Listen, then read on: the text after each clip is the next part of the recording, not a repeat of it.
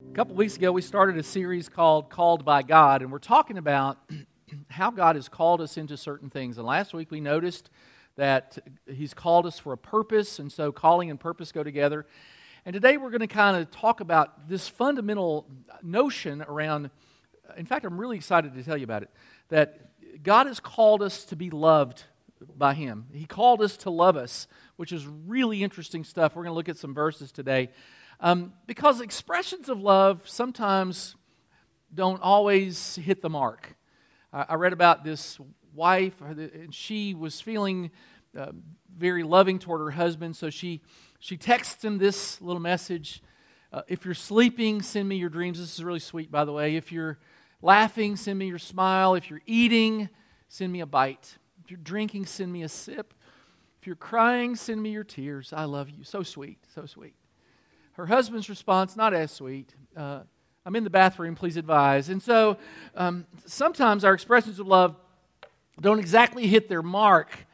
And so today we're talking about God loves us. In fact, God created you to love you. It's a truth that if you'll capture it and really believe it, it changes the way you look at things. Now, God loves us because His very nature is love. Scripture says God is love, not that He loves. He does love, but that's who He is. He, in His essence, is love. In fact, we're able to love, to receive, and to give love because we are created in His image. And I don't know about you, I like to create stuff sometimes. I think when we're creative, we're a lot like God because He is very creative. But I'm not always happy with the stuff I create, but He was pleased with everything He created, which is amazing to me. And so if you go back to Genesis and it talks about God created, this and that, and He said it is good. Everything was good. So rocks and trees and rivers and oceans, they're all good. And I read one theologian recently that said God created everything to love it. And so He loves us. I know that makes sense to me, but He loves His creation. Even Columbia in the summer. I mean, it's just amazing to me. He loves these things. And so this is our God. And look at this verse. This is kind of a really amazing verse. Long ago, even before He made the world, God loved us. So, before, I don't know how this process worked. Did God, was He just like sitting around one day and He decides, hey, I'm going to make the world. And before that, He had thought about us. The inference here is He made the world so that He could make us, so that He could love us. It's really amazing text. Let's fill it out here. Long ago, even before He made the world, God loved us and chose us in Christ to be holy and without fault in His eyes. His unchanging plan has always been to adopt us into His own family by bringing us to Himself through Jesus Christ.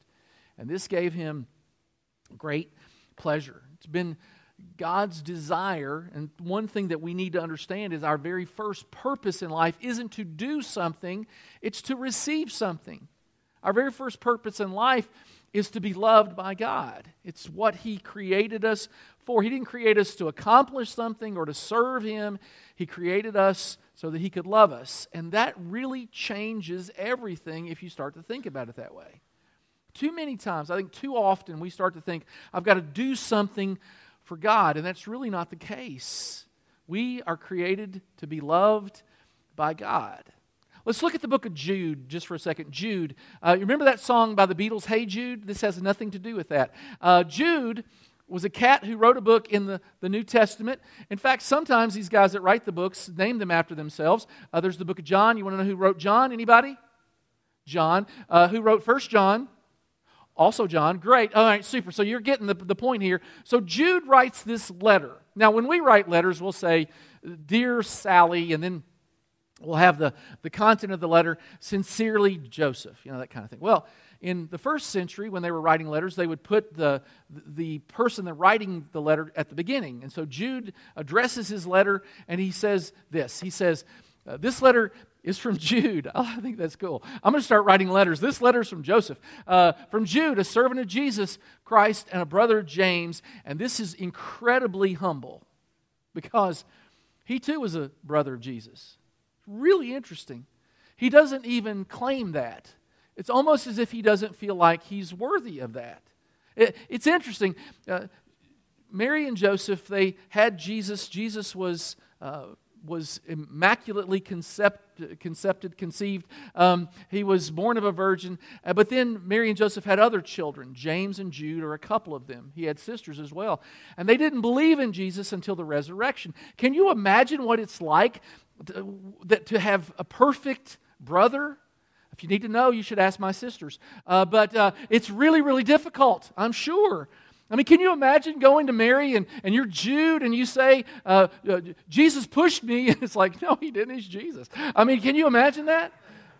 Couldn't have been much fun, I wouldn't think. So, the first purpose, and I love Jude for his humility here. It's like, I'm a brother of James. By the way, James and Jude became leaders in the church after Jesus' resurrection. At the beginning, they didn't quite believe in him, but man, they came around once they saw the resurrected Christ. And so they became these leaders. The first purpose in our lives is to be loved by God. Now, the first calling in our life is to enjoy that relationship, to develop that relationship. Look at Romans 1:7. I love this. Dear friends, God loves you dearly, and He has called you to be His very own people. We have anytime we meet, I'm from Kentucky. Anytime I meet somebody from Kentucky, I know they're my people because we're all cousins. I mean, we have people. Now, it's really funny. Depending on where you're from, who's your people, right? So when I lived in Kentucky, back in the day, we really didn't like people from Tennessee. Just did not like them. We called them rednecks, which is really ironic if you think about it. We didn't like people from Tennessee. No, we didn't have anything to do with anybody from Tennessee. When I moved to Michigan, you know who became my people?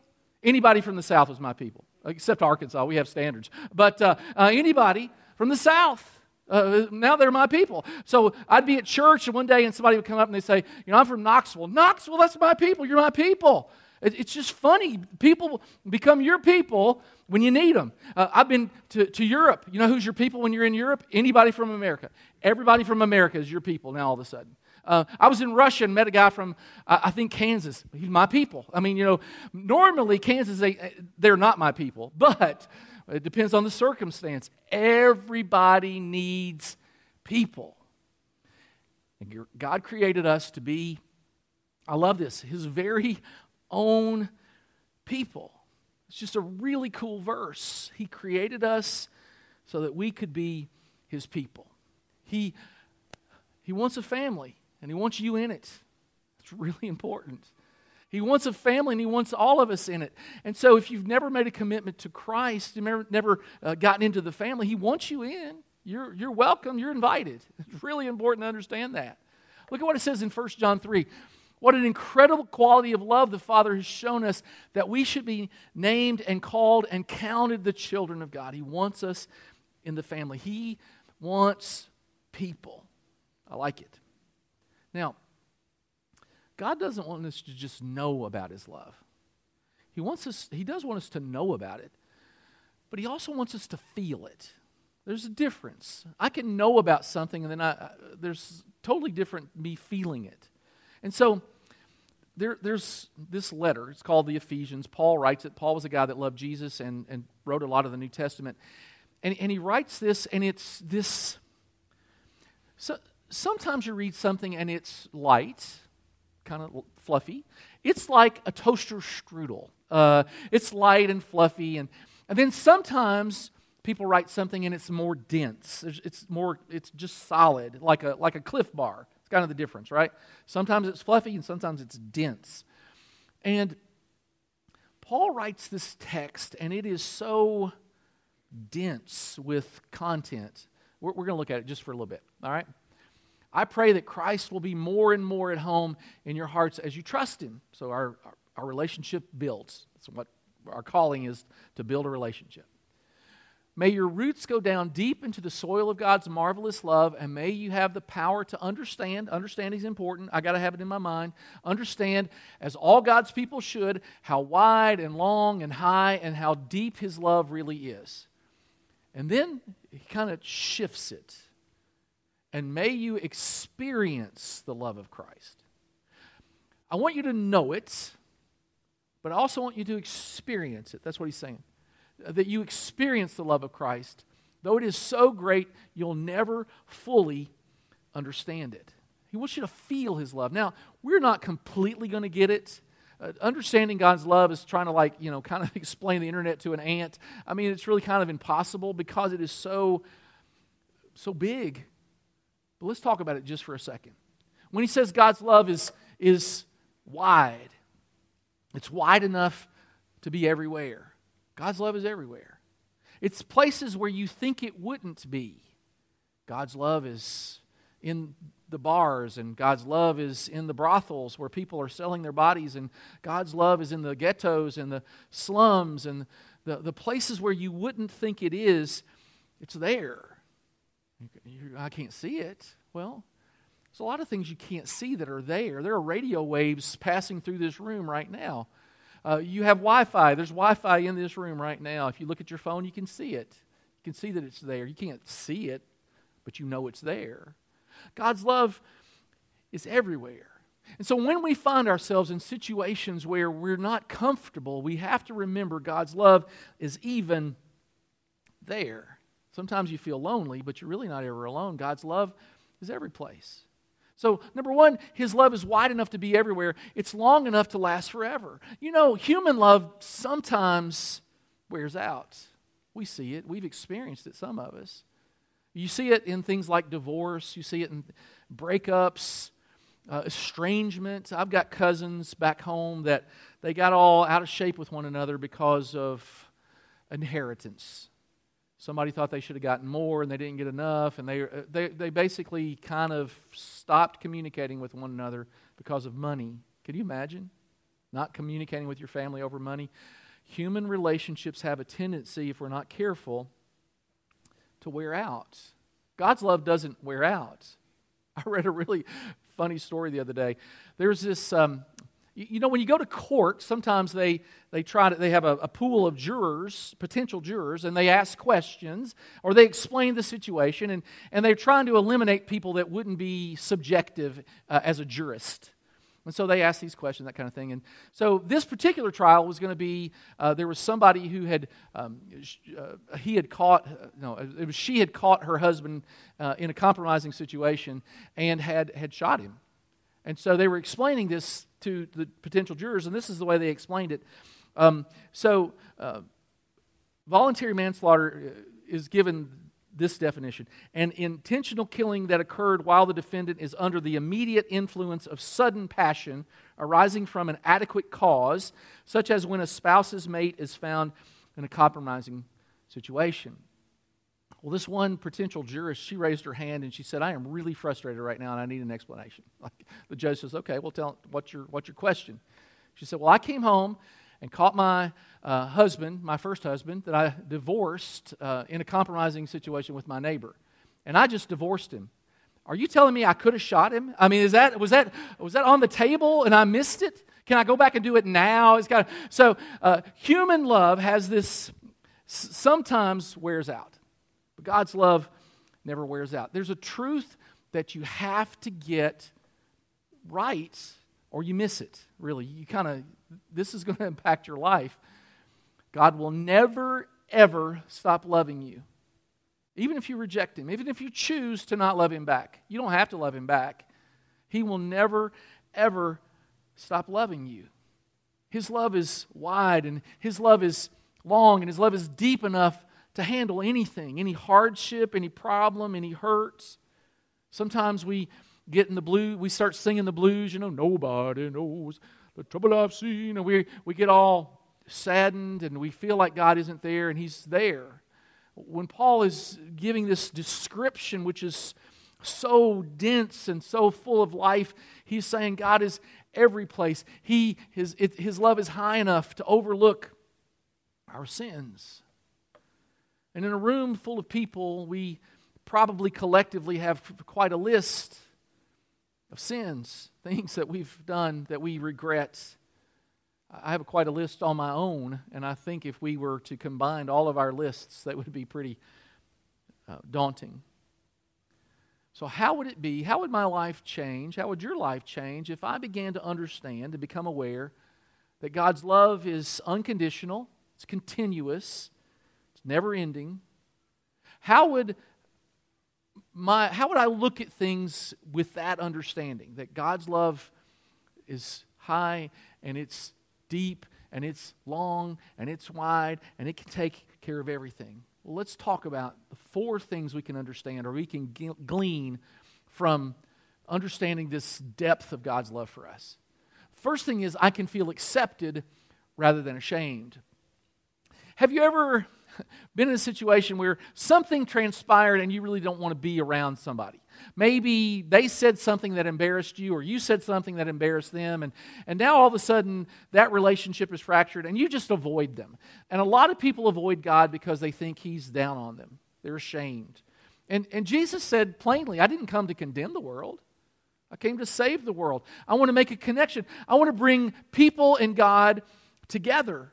I'm not trying to drive a wedge between people and God. That's not Jesus' intent. It never was His intent. One of the great scriptures in the Bible is Romans 8:1. There's no condemnation for those who are in Christ Jesus. Here's what happens with us. When I was a kid in high school, there were cliques, right? There's the sporty guys were here, and the geeks were here, and the losers were over here, and you kind of wanted to fit in. You wanted people to like you, and you worked hard to be accepted in different groups. And as we get older, the groups may change, and it may look different, but we like to be approved by people. But what's really interesting to me is when this says there's no condemnation for those who belong to Christ, what you can be sure of is that everybody might not accept you and everybody might not like you, but God accepts you. God likes you. I can feel accepted by God. Now, if I've got sin in my life, God loves me enough to help me get out of that, to not wallow in that, to not live in that. And so God loves me, but He loves me and He wants the best for me. I can be certain, and you can as well, that God has my best interest at heart. I don't have to be ashamed because I've been accepted. The second thing, really important as well, is I can be bold in bringing my needs to God in prayer.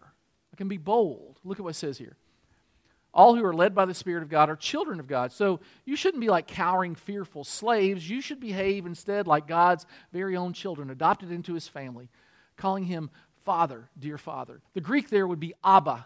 It's not just a Swiss singing group. I know some of you are, it is the dancing queen. Not that.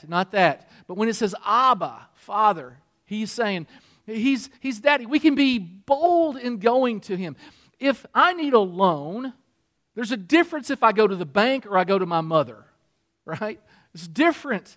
If I go to the bank, I have to prove stuff. I have to show documentation. I have to show, my credit score and all that stuff. If I go to my mother and say, Mom, I need a loan, I don't need any of that stuff.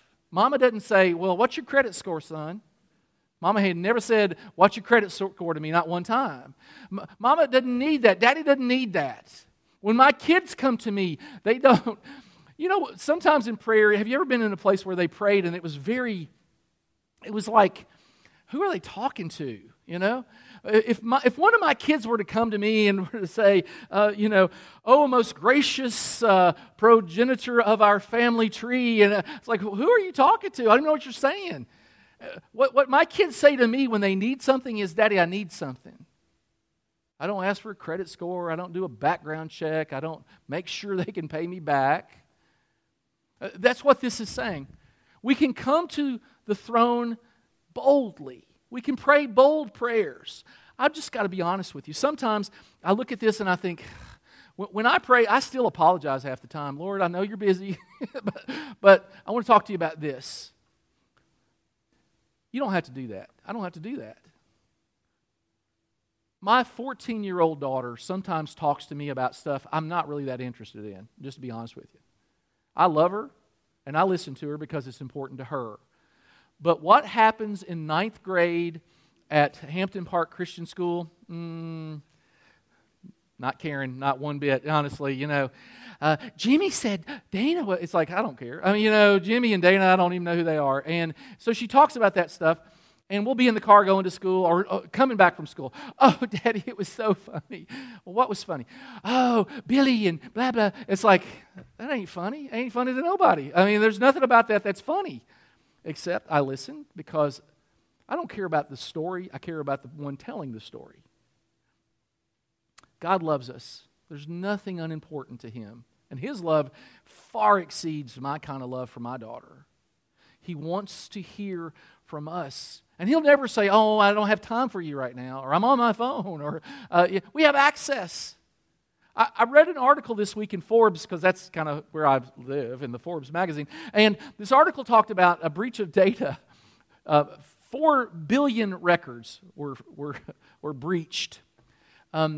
Then they did some investigation. Gosh, how could so many documents be breached and so many places be breached? Now, you know, if you are computer savvy at all, that some websites you have to have a username and a password.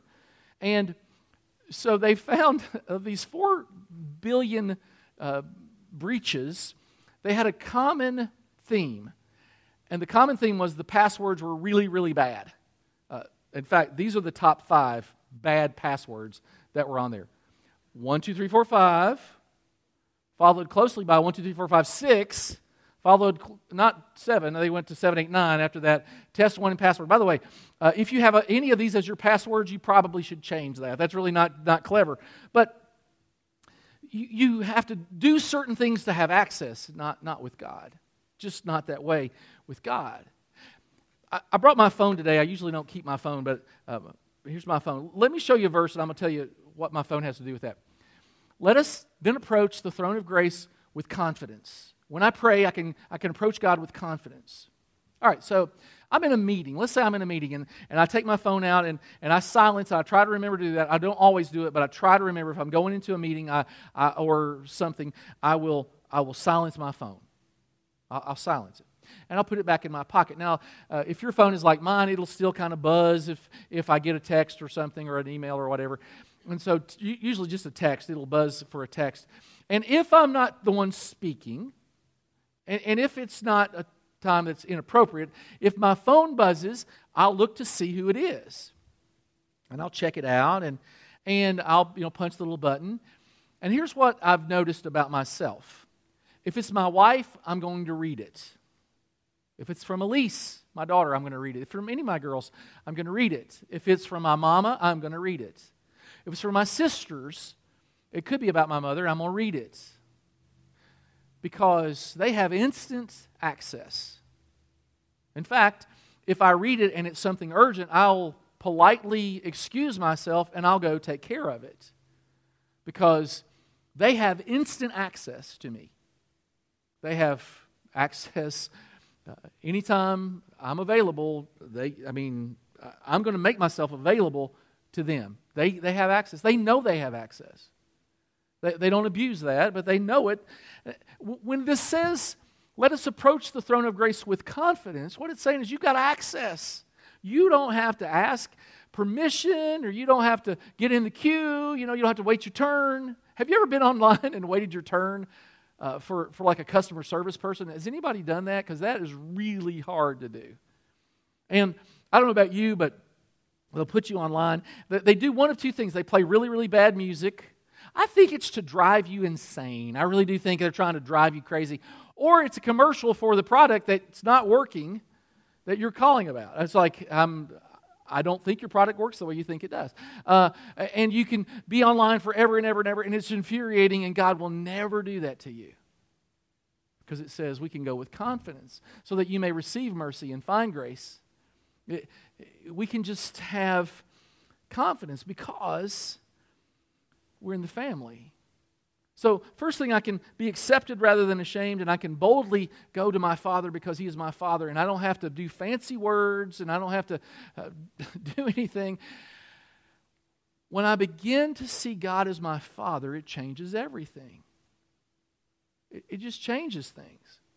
Yes, He is God, and He is creator of the universe, and He is all-powerful, and if He so chose, He could wipe us off the face of the planet with just a thought. I believe all those things. I believe His power is He is omnipotent. He can do anything He wants. I also believe that He loves us. can do anything He wants. And yet He chooses to listen to us anytime we go to Him. It is one of the most amazing things to think about, is that anytime I go to Him, He's going to listen. The third thing is this. In times of pain, I can have peace I don't understand. Verse 7 of Philippians 4 is one most of us have heard before if you've been at church much. Then God will give you peace, a peace which is too wonderful to understand. A peace that's too wonderful to understand. That peace will keep your hearts and your minds safe as you trust in Christ. In life, we ask the question, why? Why is this happening? Why is this happening to me? Why is this happening to us? Why is it happening now? We ask why. It's okay to ask why. I think there are why questions that make sense. I mean, I ask why questions. And I ask why questions of God. Now, just understand that He doesn't really owe us an explanation. Sometimes it becomes clear and sometimes it doesn't. I've lived life. I've lived a lot of life. I'm kind of old is what I'm saying. And I've experienced a lot of things, and sometimes it makes sense. Sometimes I see it from, oh, that fits into the plan. That makes sense to me. And sometimes it doesn't make sense to me. There are times it doesn't make sense. Here's what I know about an explanation. Explanations rarely give you peace. Let's say you have a loved one who dies, and the doctor comes in and he explains to you, or she explains to you, what failure happened in my loved one's body that caused them to expire. And they'll tell you, the heart stopped beating, or whatever. I mean, whatever it is. There was an aneurysm. There was a blood clot. I mean, they can give you an explanation. Explanations rarely comfort. They rarely bring peace. Me knowing doesn't change the fact that I'm hurting. I've been a pastor a long time. When I first got into the pastorate, I thought to myself, when somebody dies, I'm going to do my very best to say something that will provide comfort. I've given up on that a long time ago, because what I know is this. I've experienced loved ones dying, and nothing anybody says makes that better. Now, people being with me make it better. Your presence makes it better. Knowing that you care about me, that makes it better. Knowing that God loves me, knowing that God is good, knowing that God wants the best for my life, He's got my best interests at heart, all those things bring me peace. He calls it a peace too wonderful to understand. Explanations don't bring me that. Relationship brings me that. And when it says here that God will give you a peace that's too wonderful to understand, that's a promise, but with every promise there's a premise to the promise. Let's back up one verse. Do not worry about anything. Talk to God about everything, even things you think aren't important. Thank Him for what you have. Ask Him for what you need. I mean, really simple. And then God will give you peace. You have this very comfortable relationship. I can ask Him anything. I can ask Him anything. I can thank Him for what He's given me. I think it's important to say thank you. Ask Him for anything. I can have a conversation. Nothing's too unimportant. Talk to Him about everything. And then I can have peace. Because in my relationship with God, I begin to believe that He has my best interest at heart. That doesn't mean I'm not going to have problems. We're never promised in Scripture. If you have been told that God always wants you healthy and wealthy, that's just not from Scripture. Jesus Himself said, in this world you will have trouble. In fact, we looked at this verse last week. We're not exempt from pain. And we know that in all things, good things, bad things, tough things, things we don't understand, in all things God works for the good of those who love Him. We don't have to understand it to have peace. That's what's really kind of cool. In fact, in struggles we learn things. I read an interesting article about a guy named Joel Ruth. He is sort of a historian, but also a treasure hunter. And so, in 2004, 4 hurricanes hit the Florida coast. 4 hurricanes hit Florida. That's a lot of hurricanes in one year. And he had done some research, and he had noted that in 1719, there was a Spanish ship that had sunk, off the coast of Florida. He knew about where it had sunk. The beach was in Brayard County. And so after these 4 hurricanes, he thought, hey, I wonder if any of that treasure that ship had has washed on shore. And sure enough, it had. In fact, he found 180 near mint condition silver Spanish coins from that ship, worth about $40,000. The point is this. There's treasure to be gleaned from the storms of life. Sometimes we don't like it, we don't enjoy it, but there's stuff there to learn. And even when you go through difficulty and hardships, a lot of times you learn the best stuff when you have gone through something. I learn a lot more from mistakes than I do from getting it right the first time. You mess up a couple times and you figure out what to adjust. When I was about 18 years old, we bought storm windows. Y'all remember those? Storm windows for the house. And my daddy said to me, son, I'm going to pay you to do these. Start on the back of the house. I said, well, what does it matter where I start? He said, it matters. Start on the back of the house. So I put 3 or 4 up on the back of the house, and by then I figured out how to do it. And by the time I got to the front of the house, they looked pretty good. The back one's not so good. They still worked. They were functional. They just weren't great. And I understood, by the time I got to the front of the house, I knew what I was doing because I'd made all my mistakes on the back of the house. You learn stuff. You make mistakes and you learn things. There's a treasure of knowledge out there that we only can glean if we make mistakes. Look, life is a lot like boot camp. You're challenged to become somebody you never thought you could become. So, in this relationship with the Lord, and here's let me do the 4th one for you because this is kind of the most important one. By accepting God's love, I can be part of God's family. I did that a long time ago. You can too. In fact, this might be your moment. Maybe you've never thought about it before, but you can be, in fact, not only can you be, God wants you to be His people. I just love that language. He wants you to be His people. Now, some people are afraid of God, and the Bible says there's no fear in love. God loves you. There's no reason to be afraid of Him. Perfect love drives out fear. When love comes in the front door, fear goes out the back door. You don't have to be afraid of Him. You don't have to be. How do I become part of the family? Glad you asked. John talks about it.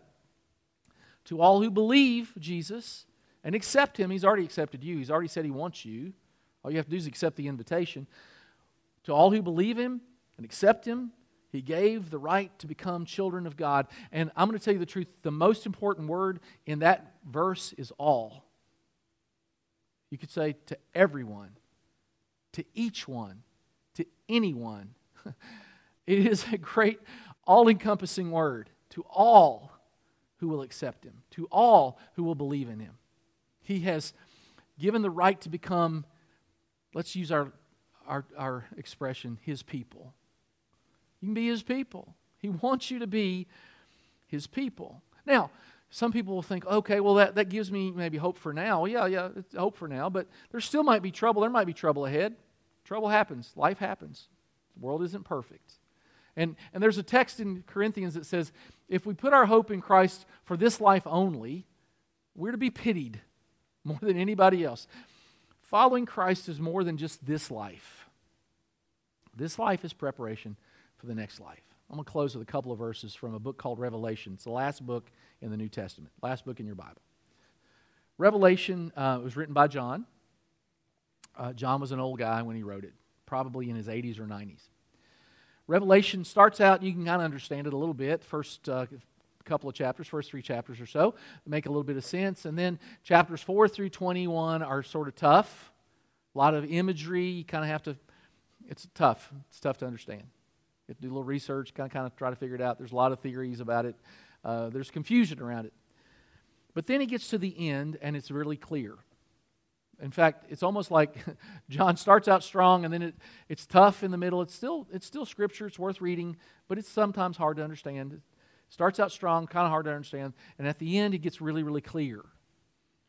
And he talks about what we're promised, those of us who have a relationship with Jesus. And it says, then I saw at the end of time a new heaven and a new earth. The first heaven and the first earth had passed away, And I heard a loud voice from the throne, that would be God, that would be the angels there, saying, look, God's dwelling place is now among people, His people, and He will be with them, He will dwell with them, they will be His people, and God Himself will be with them and be their God.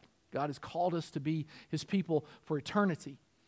And in this place called heaven, He'll wipe away every tear from their eyes. There will be no more death or mourning or crying or pain, for the old order of things has passed away. He who was seated on the throne said, I am making everything new. The promise that we have who follow Christ is that we can have peace when it doesn't make any sense. That's sort of a current. And then we have a promise of eternity, which is a future. It's really kind of good stuff. God has called us. He's created us because He loves us and He wants to love us and He wants you to be His people. Let's pray. Father, thank You for the invitation that You've given us to be Your people and the desire You have for us to be Your people. We love You and we thank You for that. We pray it in Jesus' name. Amen.